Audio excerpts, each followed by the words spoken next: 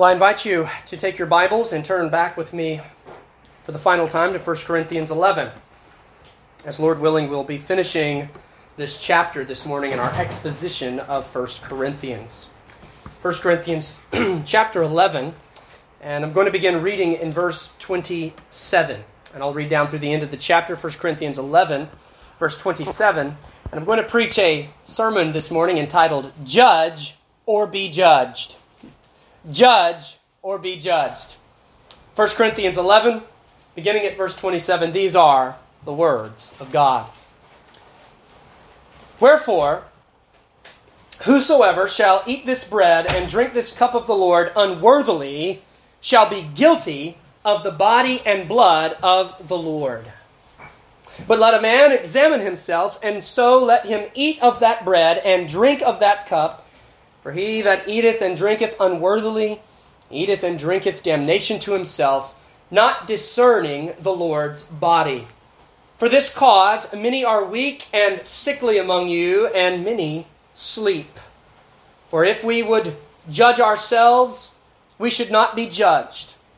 But when we are judged, we are chastened of the Lord, that we should not be condemned with the world. Wherefore, my brethren, when ye come together to eat, tarry one for another. And if any man hunger, let him eat at home, that ye come not together unto condemnation, and the rest will I set in order when I come. We live in a society in which one of the worst things you can be is judgmental. The sin of judging is a heinous transgression in the eyes of this secular culture. Do anything you want, but forbid that you should ever tell someone they are wrong. All sorts of debauchery and immorality is embraced and celebrated, but making the statement that someone or something is objectively in error will quickly get you the social death penalty. Because that is a sin against the God of tolerance and embracing whatever wind the culture is blowing that particular day. I believe that there is a Bible college out there somewhere for unbelievers. And at this unbelievers Bible college, there's only 2 classes. There's a course on John 3:16, and there's a class on Matthew 7:1. How many of you have committed the sin of judging, and you've objectively stated that something is wrong, only to have a lost person that doesn't even believe in the Bible or the God of the Bible quickly quote John 3:16 and tells you, well, you need to be more loving like Jesus because God so loved the world, and whosoever believes, it doesn't matter, quit with all of your judging. And then they follow that up with their other class, Matthew 7:1, judge not lest you be judged. The irony is that in Matthew 7, Jesus is not telling his disciples not to judge. In Matthew 7, what he's actually doing is giving instructions on how to judge righteously. Because if you're a follower of Jesus, you're commanded to judge. You realize that this morning? Christian, you must judge. You must judge. Now, there is a difference between merely being judgmental and judging righteous judgments. It's a big difference. We as Christians are not called to be characterized by a critical spirit that causes us to always find the worst in everything and puff ourselves up in a proud attitude thinking we're better than everyone else. That's being judgmental. Don't do that. Amen. But we as Christians are to judge righteous judgments. That is, we are to examine everything in light of what God says in His Word. Amen. Contrary to popular opinion, blind tolerance is not a virtue, but a curse. It's a curse. If we are blindly accepting and embracing everyone and everything, regardless of what God has to say, we are disobeying the command to judge righteous judgments. Before we embrace something, before we champion something, before we promote something, we need to ask the question, what does the Word of God say about it? That's a judgment. And the number one thing, this is all introductory, the number one thing that we are commanded by God to judge is ourselves. Amen. Ourselves. In fact, this is where obedience to the command of judging righteous judgments begins. Matthew chapter 7, beginning in verse 1. Judge not, that you be not judged. For with what judgment you judge, you will be judged. And with the measure you use it, it will be measured back to you. And why do you look at the speck in your brother's eye, but do not consider the plank in your own eye? Or how can you say to your brother, let me remove the speck from your eye, and look, a plank is in your own eye? Hypocrite! First, remove the plank from your own eye, and then you will see clearly to remove the speck from your brother's eye. What is Jesus saying? Judge righteous judgments, but before you judge others, judge yourself. Judge yourself. Now, here's what Jesus isn't saying. He's not saying, well, if you've ever committed this sin, you have no ground to say it's wrong. It's not what he's saying at all. When the world says, well, I don't want to go to church because it's full of hypocrites. You know what I say to that? Two things. Number one, we got room for one more, so why don't you join us? 10:30 Sunday morning, Wednesday 6:30. We'll see you there. But here's the difference. Here's the difference. Yes, this church is full of hypocrites. But guess what? We know we're hypocrites. We don't want to be hypocrites. And so we pray, God, save me from my hypocrisy. When I come to church and I worship you and I love you, but then I go and I commit sin, that's hypocrisy. Save me from it. The only difference is you don't realize what a hypocrite you are. The judgment of self that God calls us to is to be a continual and ongoing aspect of our daily lives as we search our hearts and try ourselves through the lens of Scripture. But there's one occasion that God provides for His people at which they are to give special attention to serious, sober self-examination. And that occasion is the Lord's Supper.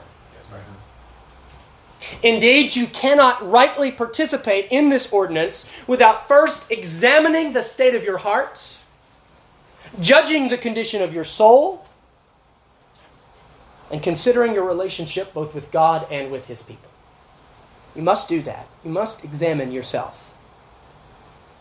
In this way, the Lord's Supper becomes to us an agent in our sanctification as it forces us to deal with our sins and pursue greater conformity to the Lord Jesus Christ. Well, the failure of the Corinthians was a failure to judge. They did not understand, they did not judge the gravity and the seriousness of what they were gathering to do when they observed the supper. Therefore, they did not judge their own motives and their own desires to make sure they were coming to the table in a right manner. Listen, if you're doing something and you don't think it's that important, then you're not going to be too concerned with the condition of your heart when you do it. Right.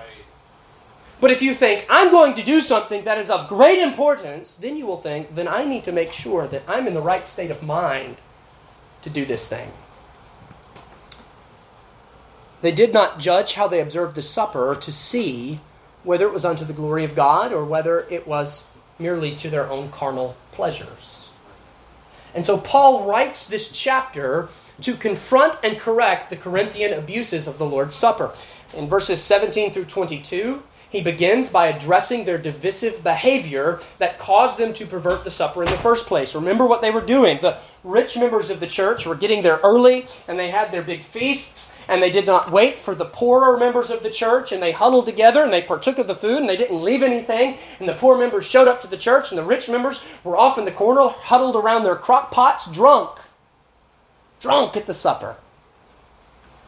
Gross display of selfishness and a lack of love for one another. Well, then in verses 23 through 26, which we looked at last Lord's Day, we see that Paul reviews the basics of the supper, and he demonstrates to us how Christ is preeminent in every aspect of the supper.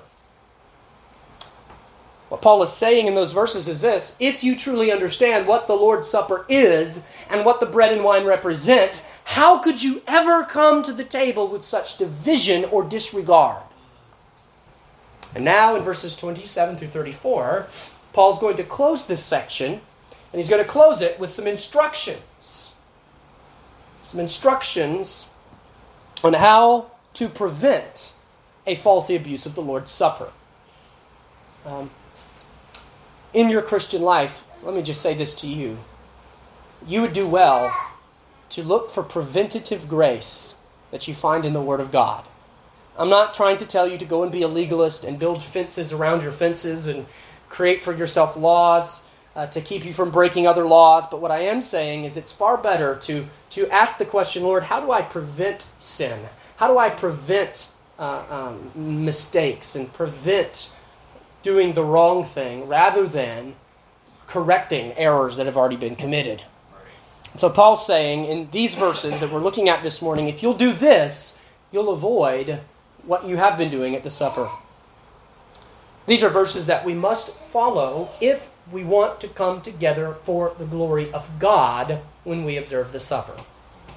So let me give you just 3 things from this text. Number 1, I want you to see the caution delivered. The caution delivered. Paul begins with this word, wherefore. So this should tell you, this alarm should go off in your mind. Paul is drawing application from the indicative teaching that he's given us already in this chapter.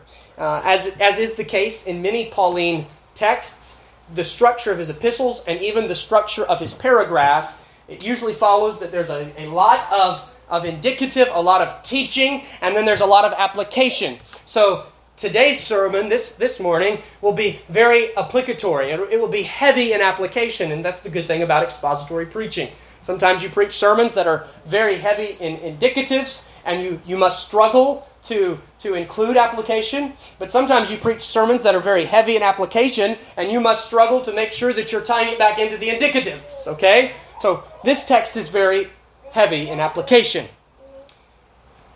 Wherefore, drawing this application, because the Lord's Supper is an ordinance that symbolizes the death of Christ and the unity of the church as the body of Christ, wherefore, whosoever shall eat this bread and drink this cup of the Lord unworthily. And that's really what this text is going to revolve around. Worthy partaking and unworthy partaking. Well, before we answer the question of what it means to come to the Lord's table unworthily, let us first affirm that the truth that such a thing is possible.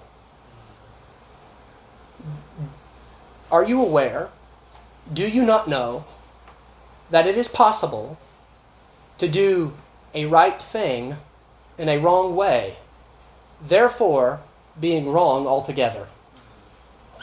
You can come to church for the wrong reason. And when you do, Paul will say, and he said in verse 17, it's better had you not come at all. You meet together for the worse. It is possible for Christians to observe the Lord's Supper in a manner of unworthiness. In a manner of which Paul said in verse 17 was so polluted that it is better for the church not to meet at all than to come together and so profane the Lord's holy ordinance. And let me just say this, by way of context. You need to understand that what Paul is primarily talking about is not unbelievers. He's talking to believers. Yes, we agree.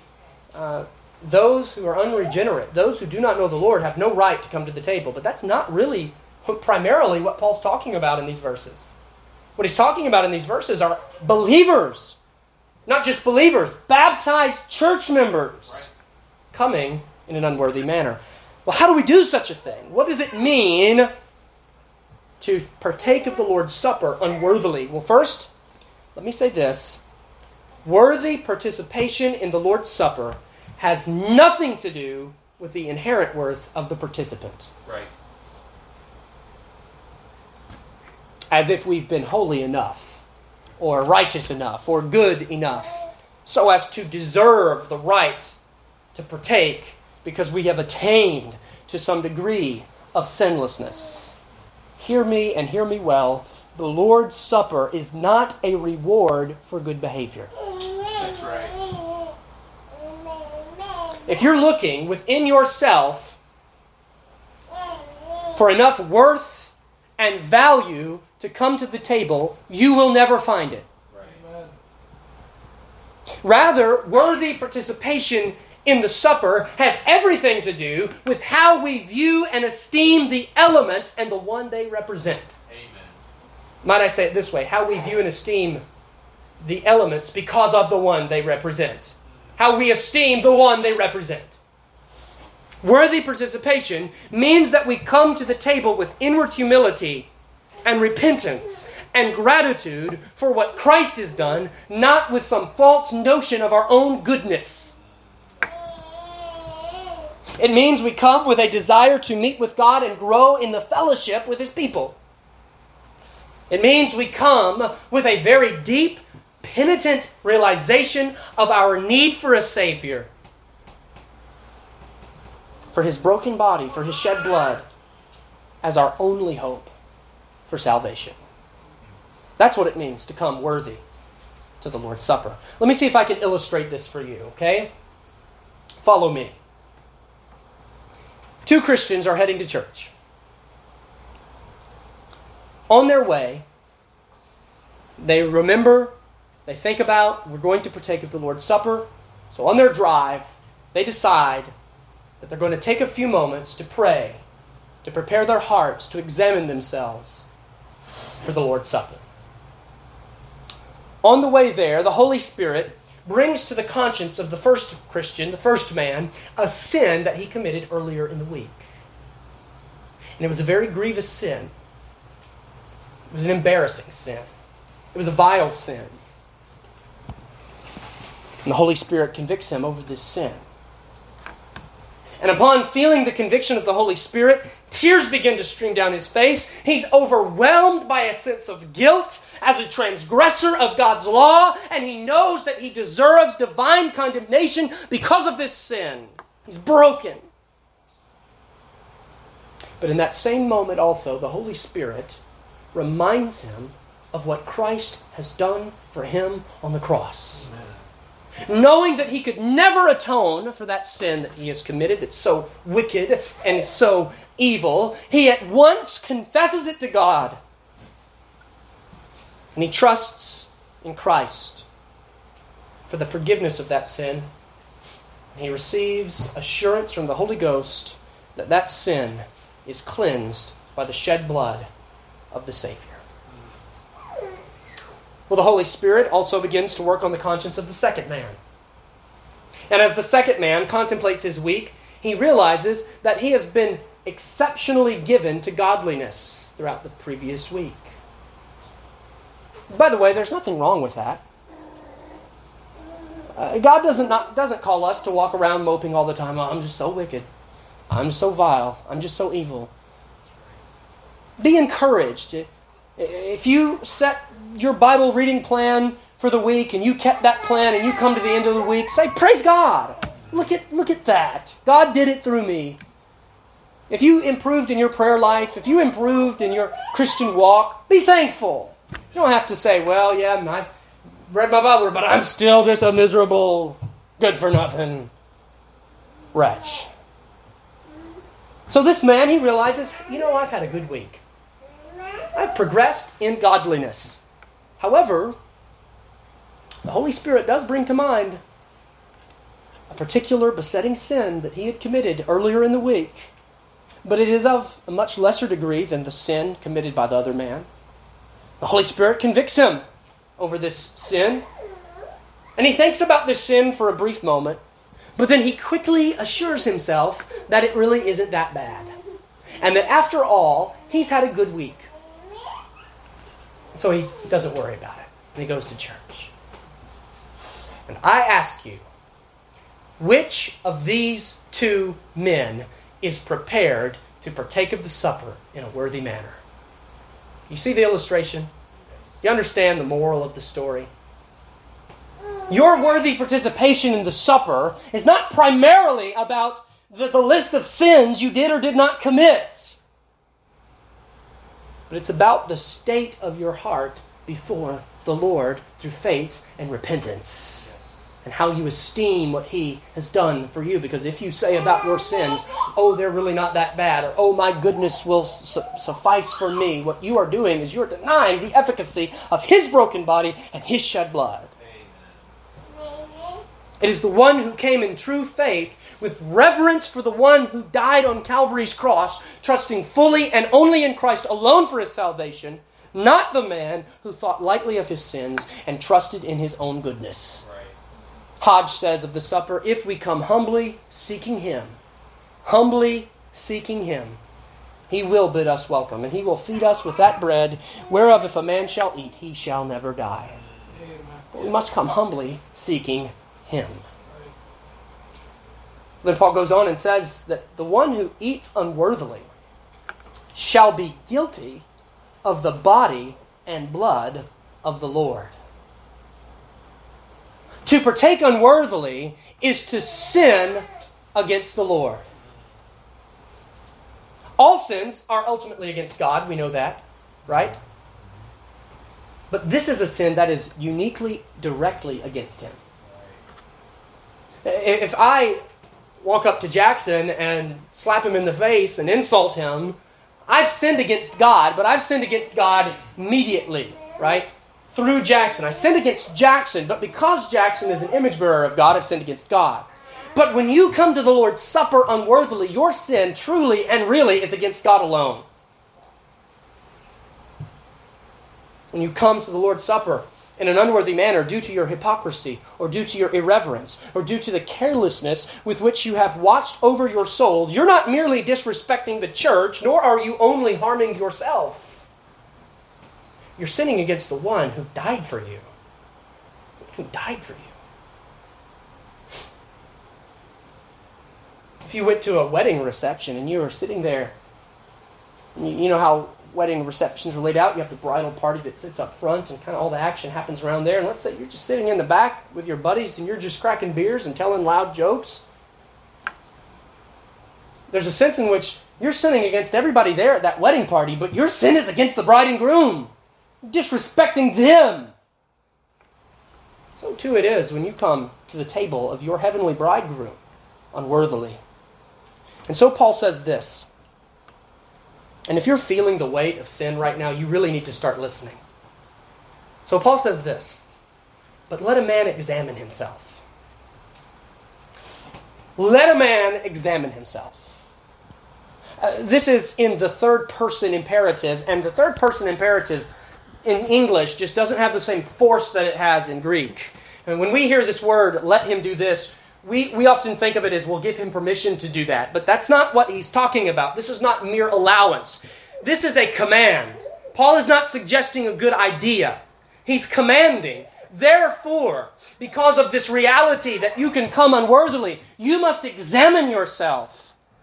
The 1833 Particular Baptist Confession of Faith, the confession we use here for church membership, says in Article 15 with regards to the Lord's Supper, it is preceded always by solemn self-examination. But remember, dear Christian, remember, the purpose of this examination is not to evaluate yourself and see whether or not you've been good enough to come to the table. It's not the purpose of this examination.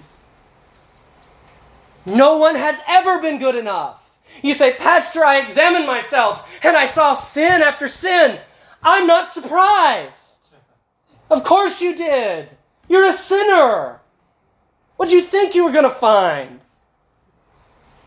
The purpose of this examination is to ensure that the outward declaration that you make at the supper is consistent with the inner reality of your heart. That yes, I am a sinner, but Christ is my Savior. That's the examination. You're not just looking for your sins, you're looking for some indwelling pride that would cause you to trust in your own goodness. You're not just looking for your sins, you're looking for those secret sins that you have made a peace treaty with, that you are protecting, that you are refusing to let go of. You're not just looking for your sins, you're looking for those things within you that whisper to you, oh, you're good enough. Oh, you don't need to repent for this. Oh, Christ didn't shed his blood for that sin. That's what you're looking for in this self-examination. Because when you observe this supper, you proclaim the death of Christ. You testify that you're united to him. You profess your faith in his death to save you, not from just some of your sins, but from all of them. And you identify with his people in one body that together belongs to Christ. As you examine yourself, search your heart and see if these things be true of you. Are there sins in your life that you have not confessed? Is there an area of your life where you are secretly relying on your own fictitious goodness and not the merits of Christ alone? When preachers prepare to preach, are they relying in their own oratory ability? Are they relying in their own theological knowledge? Are they relying in their charisma? Or are they relying in Christ? When husbands minister to their wives, are they relying in, well, I'm the head of the house and I'm the man around here and I've got it all figured out? Or am I saying, I need Christ to be a husband to my wife? Wives, as you live with your husband, are you relying on, well, I've got feminine intuition. God's blessed me with an ability to see things and organize and make my home a wonderful place. Or are you saying, I need Christ to be a good wife to my husband? Christ. When you come to church to receive the grace of God through the means of grace, are you relying on, well, I've got a good church to go to, and we've got good theology, and we're doing the right thing, and by virtue of me going there, because I'm such a great Christian, I know God will bless? Or are you saying, all is vain unless the Spirit of the Holy One comes down? And we need Christ to pour out his grace upon us and to bless us and to cover our sins. Because if we come here and he doesn't, we will receive no blessing. Are there any relationships between you and your brothers and sisters in the church that are hindered because of sin? Sin that you've committed against them. Sins they've committed against you that you haven't addressed. Is there bitterness in your heart towards a brother or sister because you haven't sought reconciliation? These are the things that we're to be looking for in this self-examination. This self-examination, brothers and sisters, is not meant to lead you to despair. It's meant to lead you to the cross. Because you know what will happen when you go looking for imperfections, when you go looking for sins, you will find them. But it's not whether you find sin in your heart that makes you worthy for the Lord's Supper. It's what you do when you find them. Well, I found this sin. Okay, next week, I'm going to work really hard to make up for it. Well, I found this sin, but you know what? I think I can fix it. Or do you say, I found this sin, and I'm undone. I can't excuse it. I can't ignore it. All I can do is confess it. Lord, here is my sin. I trust Christ. I trust him to take it away from me. So Paul says, and let a man examine himself. And notice what he says. And let a man examine himself, and if he's found himself unworthy, well, then he should abstain from the Lord's Supper. Is that what Paul says? Well, let a man examine himself, and if he's found sin in his life, he probably should wait it out and come back next month and try again. It's not what he says. I want you all to look at your Bibles. Look at verse 28. But let a man examine himself, and so let him eat of that bread and drink of that cup. Amen. Finding sin or broken relationships in your life does not alleviate the command to partake. Paul is not telling the Corinthians, examine yourselves, and if you find yourself unworthy, don't partake. He's saying, examine yourselves, and if you find yourself unworthy, deal with it so that you can come and partake in a worthy manner. That's right. God's grace doesn't come in an installment plan. The forgiveness of sins doesn't come in an installment plan. Do you know what that means? That means if you confess your sins to God right here, right now, in the very moment that you place your faith and trust in Christ, you receive the forgiveness of sins. The self-examination describes the manner in which we are to come to the table. It's as if Paul is saying this: let a man come to the table in the manner of examining himself. As he's examining himself, as he has examined himself, as this examination goes on, let him come to the table. But don't let anyone come who's not examining themselves. This is why we fence the table, by the way. This is why we don't just say, all right, it's time to observe the Lord's Supper. Pass out the elements to everyone. Let's take the Lord's Supper. This is why we precede our service by stating who the Lord invites to the table and by providing a moment to stop and to examine our hearts and to confess our sins. The table is fenced, and you are warned not to come without examining yourself, but the Lord's Supper is not a time of morbid introspection meant to leave you in despair. Your self-examination may at first cause you to hang your head in shame, but as soon as your head looks down, may it pop up and see Christ. Amen. Amen. You must quickly look to Him. Yes. Murray McShane said, for every look you take at yourself, take 10 looks at the Savior. Amen. See Him for who He is. Trust Him for what He's done. And brothers and sisters, go to His table. If you need to confess your sins, confess your sins. At this church, partaking of the Lord's Supper, we have had members of the church get up before the elements were passed out, go to another brother, and make things right before they came to the table. But they came to the table. You say, well, if we do that,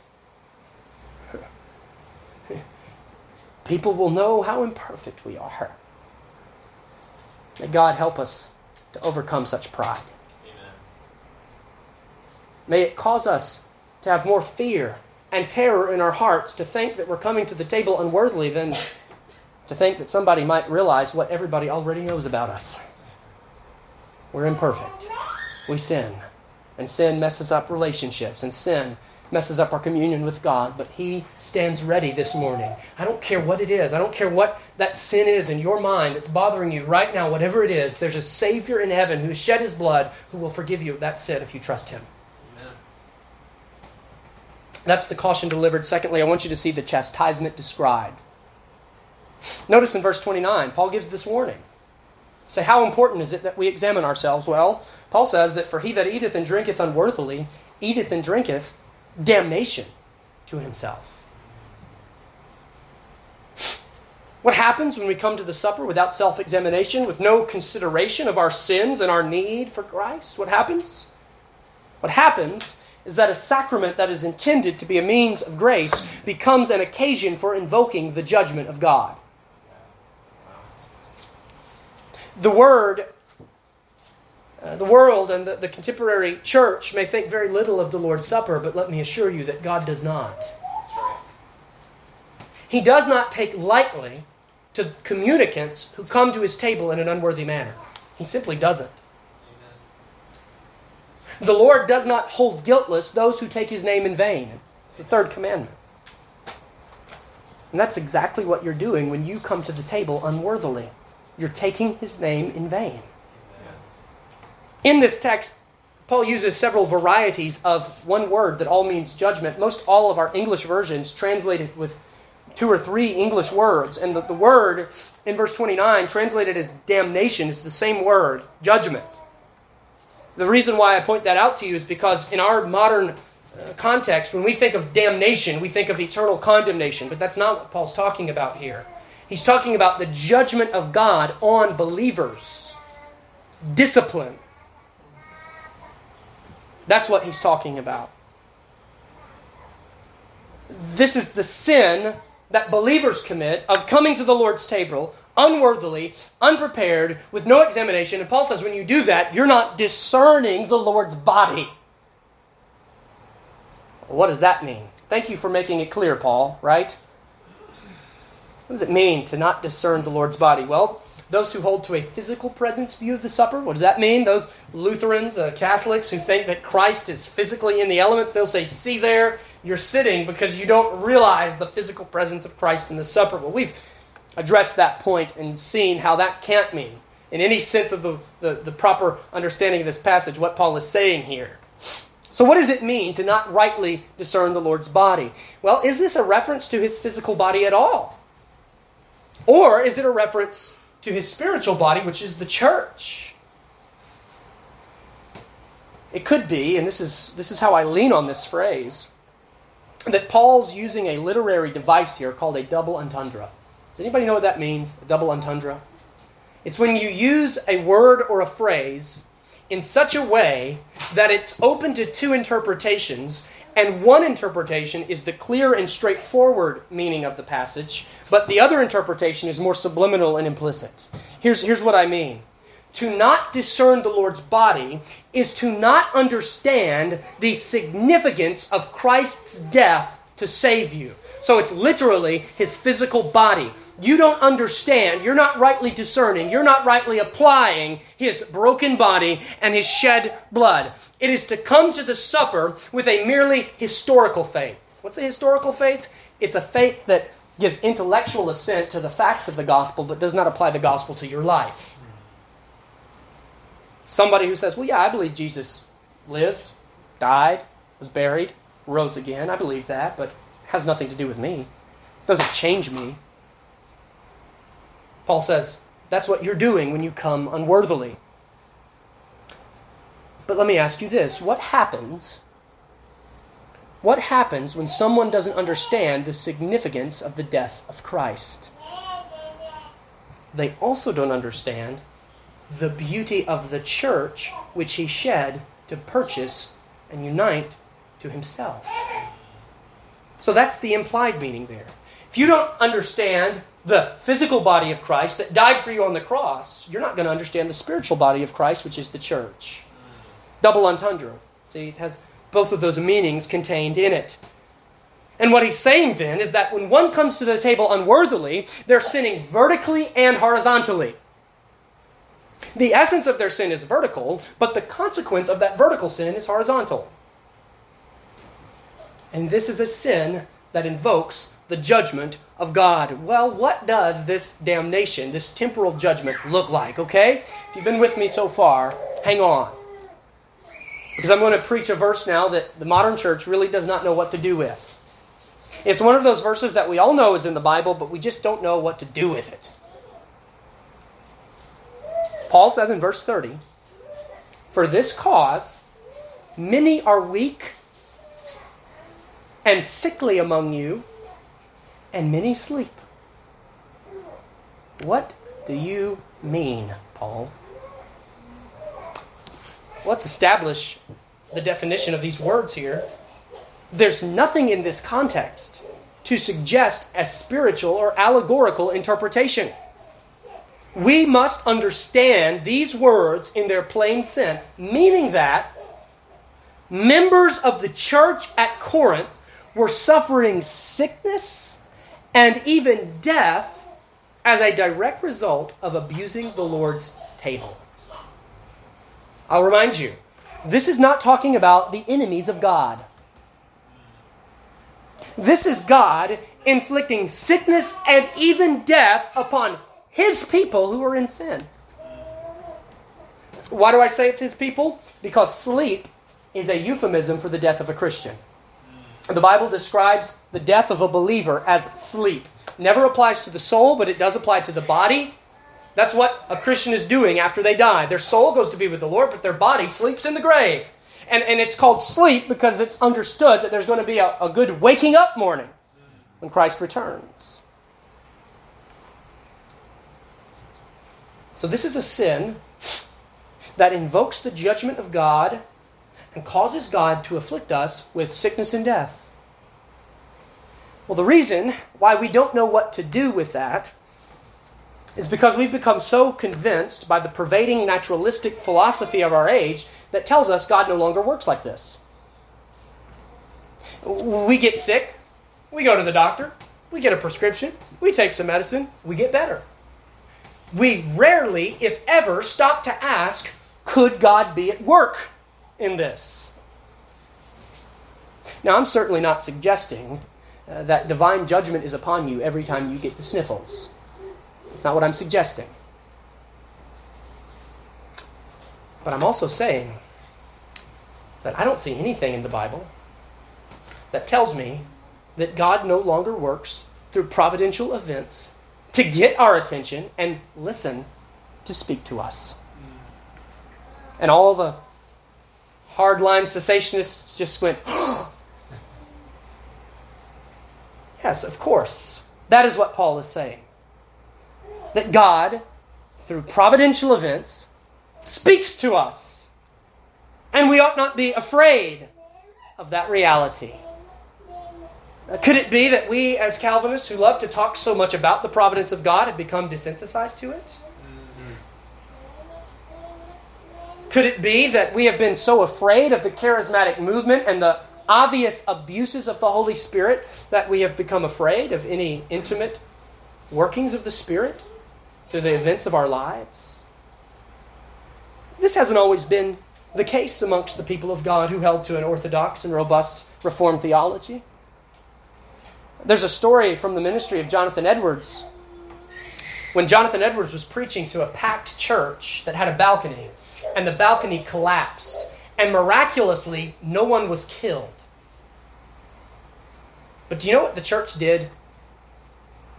The church didn't say, well, you know what? We really need to call a contractor to come out here and reinforce the bracings on this balcony because they didn't hold up. What the church did was they called a solemn day of prayer and fasting to discern if and how they might have offended God. That's what they did. They didn't get up and have some guy calling himself a prophet say, now I know exactly why God did this. Because we don't know. We don't know the secret will of God. And we don't hear direct revelation from God because there is no new direct revelation coming from God. The canon of Scripture is closed. So yes, I agree. If someone gets up and says, thus saith the Lord, he better quote the Scriptures to us. But don't be so shut off from the supernatural, so closed to the working of God that you don't stop when God brings providential events to pass in your life, that you don't stop to ask and say, God, what are you trying to teach me? Right. What are you trying to show me? What do you want me to see from this? Well, it would take a whole other sermon to really get into how all that works out and the ministry of the Spirit in our lives and the fullness of the Spirit in guiding us and leading us through these types of events. But no theologian in American history was more a champion of the doctrines of grace and confessional theology than Jonathan Edwards. He was no charismatic Pentecostal, but yet he realized God had allowed to come to pass and ordained to come to pass this cataclysmic event with this balcony falling. What are you trying to tell us from this, God? So Paul is saying, all those people in your church that are getting sick, that are weak, that are dying, you don't have the spiritual maturity and insight like you think you do to realize that that's coming as a direct result of your sins. Can we say that about things in our church? No, because we don't have prophetic insight, but Paul does. He's an apostle. And Paul says to them, they're dying because of this sin that's being committed in the church. And really what Paul says here ought not come as a shock. Remember how he described the Israelites in chapter 10. 1 Corinthians 10, verses 1 through 6. Moreover, brethren, I would not that ye should be ignorant how that all our fathers were under the cloud, and all passed through the sea, and all were baptized unto Moses in the cloud and in the sea, and did eat that same spiritual meat, and did all drink the same spiritual drink. What does that sound like to you? Eating the same spiritual meat, drinking the same spiritual drink. Does that not sound like a foretaste of the Lord's Supper? They all drank of that spiritual rock that followed them, and that rock was Christ. But with many of them, God was not well pleased, for they were overthrown in the wilderness. Now these things were written for our example. That's right. What are we to learn from that? Well, we're to learn from that if we come to the place of God's worship and we take God's ordinances in an unworthy manner, we will suffer the same deaths that they suffered. Yes, right. You say, well, surely, Pastor, in 2023, in America, God no longer judges his people with sickness and death for coming to the table unworthily. Prove that to me with your Bible. Prove that to me with your Bible. That's not some spiritual gift. This isn't Paul talking about tongues. He'll do that in the next chapter. Show me in your Bible where it's no longer a sin worthy of the judgment of God to come to the table unworthily.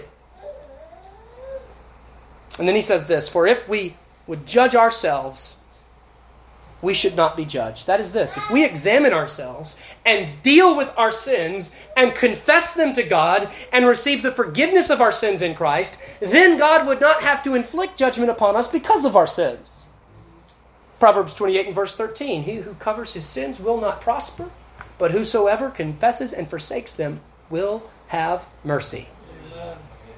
See, if you try to cover up your sin, God will bring it out in the open and deal with it. But if you bring your sin out in the open before God, God will hide your sin. He will grant mercy.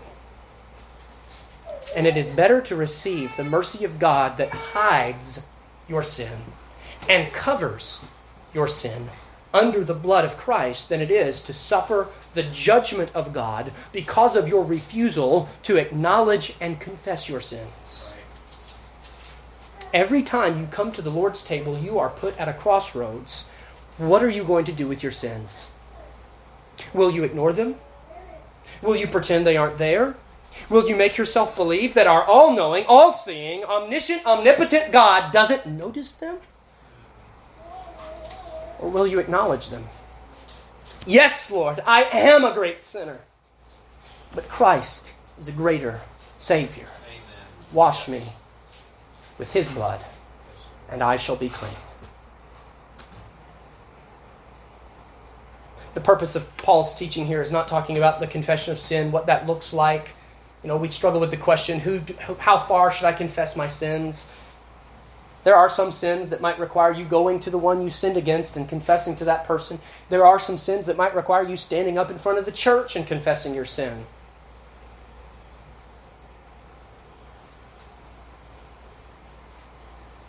But what Paul is getting at is that with this self-examination,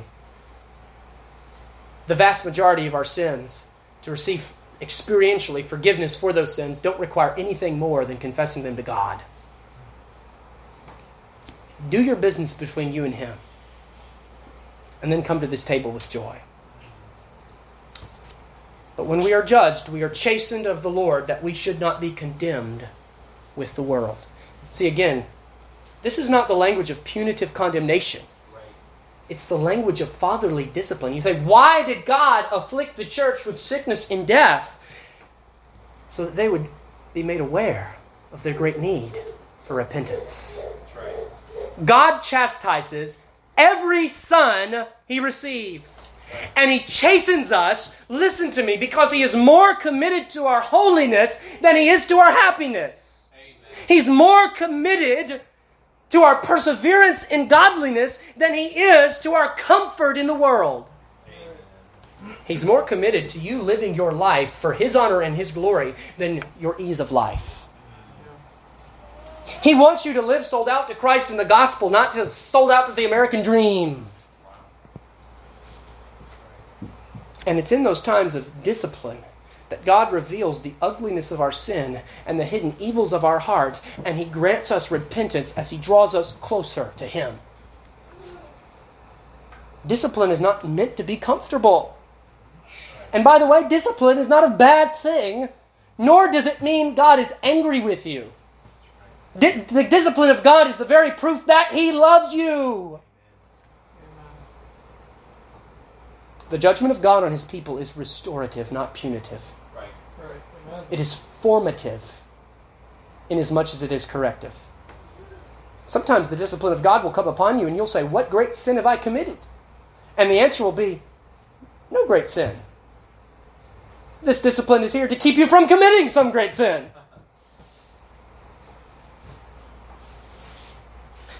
You ask, well, how do I differentiate between the judgment of God and the affliction of the devil?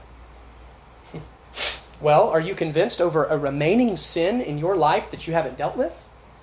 Or are you feeling guilty for a sin that you have repented of and you have turned away from?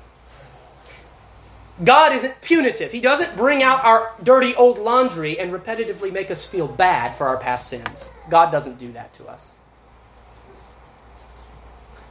But He does smite our conscience and bring conviction for sins that are still alive and well within us. So I plead with you this morning, brother, sister, do not create a safe haven for your sins. Amen. Do not make a peace treaty with iniquity.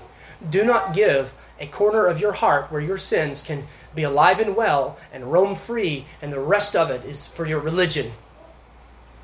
Oh, but may Christ have it all, fully conquering your heart by His grace. And when you eat this bread and drink this wine, may you not do it harboring unrepentant sins, lest you lie to God.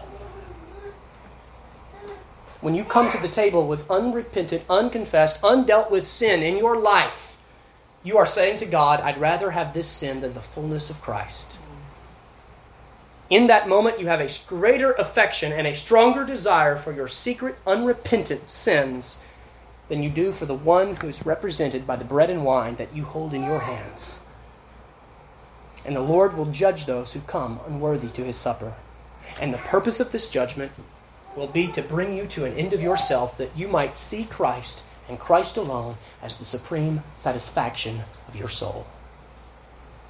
Well, thirdly and lastly, very quickly, I want you to see the concluding directions. What Paul does in verses 33 and 34 is he sums up all this teaching on the Lord's Supper, and he readdresses the two specific Corinthian abuses. What were they? Number one, they are using the supper to further division in the church by not coming together. So he says in verse 33, wherefore, my brethren, when you come together to eat, tarry one for another. When a member of the body is not present, we all feel it. How especially true that is at the Lord's Supper. We feel it. Can I share with you a sad statistic? As small as our church is, we have never, ever, not a single time, partaken of the Lord's Supper with every single communing member present. Ever. Tarry one for another. Sometimes it's been legitimate sickness, providential hindrance, but we should feel that. And that should remind us that it won't always be that way. But there's coming a supper, there's coming a meal, there's coming a feast at which the fullness of God's elect will be present. And secondly, they disgrace the Lord's Supper by turning it into a common meal. And so Paul says in verse 34, if any man hunger, let him eat at home, that you come not together unto condemnation. And then he says, and the rest will I set in order when I come. A common cup, little thimbles, I'll set that in order when I come. Fermented wine, grape juice, I'll set that in order when I come. All these other things, I'll set in order when I come. But what I want you to understand is the significance of Christ in this supper. Because of Christ, we can examine ourselves. Listen to me. We can examine ourselves with no fear of what we might find. On the cross, Jesus bore all of our ugliness and the hideousness of our sin, and He delivered us from the power of our inward corruption. Christian, be comforted. Be encouraged. There is nothing in you so evil that He does not already know about and love you in spite of. Amen. And His love was displayed, and He took that evil, and He took that sin, and He took that wickedness, and He bore it in His own body, and He went to the cross, and the wrath of God was poured out upon Him, and He satisfied the wrath of God, and you are accepted this morning because of what He has done for you. Amen. May we praise Him for His marvelous grace, and may we come to His table. Don't cling to your sins, but cling to Christ. Father, we thank You in Jesus' name for Your goodness to us, for the gift of the Lord's Supper, for the ministry of the Spirit that moves and convicts. Oh, Father, as I look out upon faces, some smiling and some troubled, May you grant repentance and faith. And may you grant joy as we examine ourselves before we come to this table. Father, clean us that we might be clean. May we experience the forgiveness of sins because of what Christ has done on the cross. May you bless us and help us in Jesus' name. Amen. Amen.